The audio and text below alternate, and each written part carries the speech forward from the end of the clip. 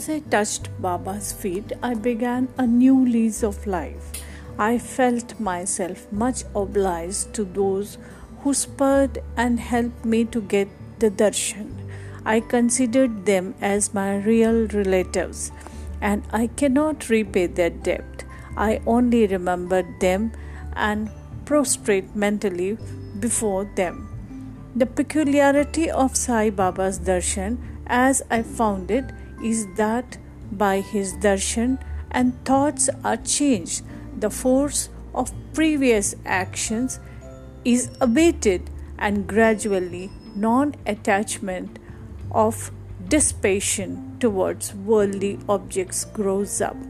It is by the merit of actions in many past births that such darshan is got, and if only you see Sai Baba, really all the world becomes or assumes the form of Sai Baba. This episode will describe the hot discussion. On the first day of my arrival in Shirdi, there was a discussion between me and Bala Saheb Bhate regarding the necessity of a guru. I contended, why should we lose our freedom and submit to others when we have to do our duty? Why a guru is necessary? One must try this best and save himself.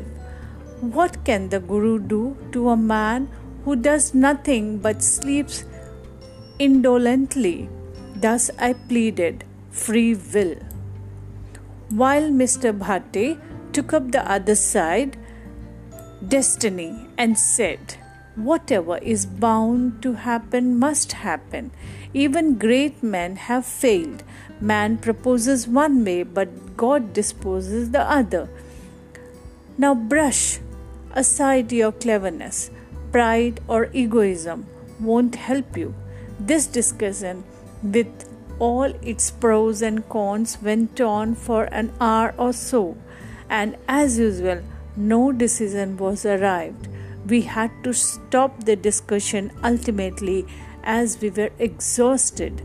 The net result of this was that I lost my peace of mind and found that unless there is a strong body consciousness and egoism, there would be no discussion.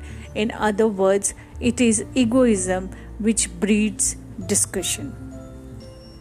Then, when we went to masjid with others, Baba asked Kaka Saheb Dikshit the following: what was going on in the wala? What was the discussion about? And staring at me, Baba further added, what did this Hemadpant say? Hearing these words, I was much surprised. The masjid was at a considerable distance from Sathewada, where I was staying and where the discussion was going on. How could Baba know our discussion unless he is omniscient and inner ruler of all of us? Significant and prophetic title. I began to think why Sai Baba could call me by the name Hemadpant. This word is a corrupt form of Hemadpant. This Hemadpant was a well-known minister of the kings Mahadev and Ramdev of Devgiri of the Yadav dynasty. He was very learned, good-natured, and the author of good works such as Chaturvarga Chintamani, dealing with spiritual subjects, and Raj Parashasti. He invented and started new methods of accounts and was the originator of the Modi, Marathi shorthand, script. But I was quite the opposite, an ignoramus and of dull, mediocre intellect. So I could not understand why the name or title was conferred upon me. But thinking seriously upon it, I thought that the title was a dart to destroy my ego.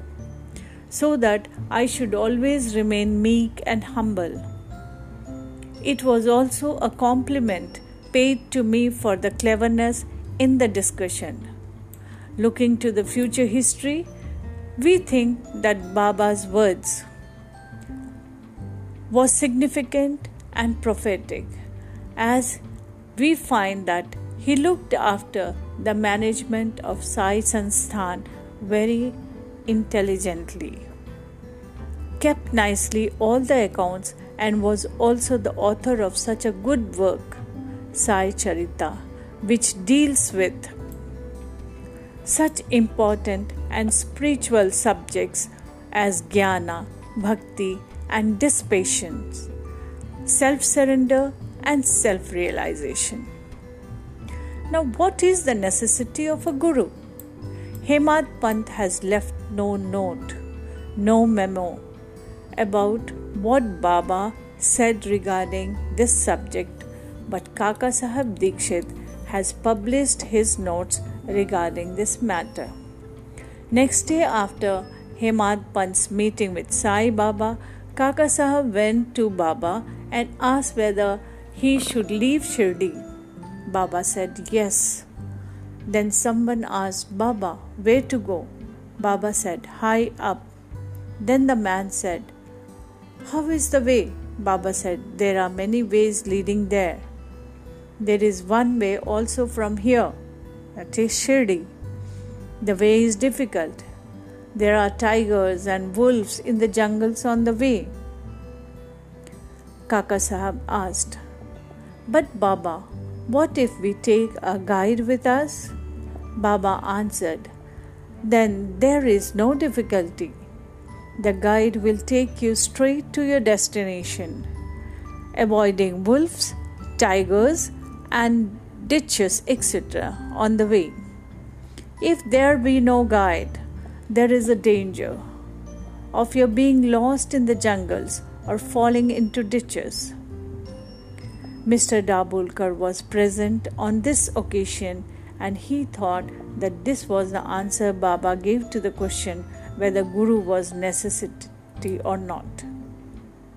And he thereupon took the hint that no discussion of the problem whether man is free or bound is of any use in spiritual matters, but that on the other contrary, real paramartha is possible only as the result of teaching of the Guru. As is illustrated in this chapter, the original work in the instances of great avatars like Rama and Krishna, who had to submit themselves to their gurus, Vasishtha and Sandipani, respectively, for getting self-realization, and that the only virtues necessary for such progress are faith and patience. Hence, Guru is needed. Peace to be all.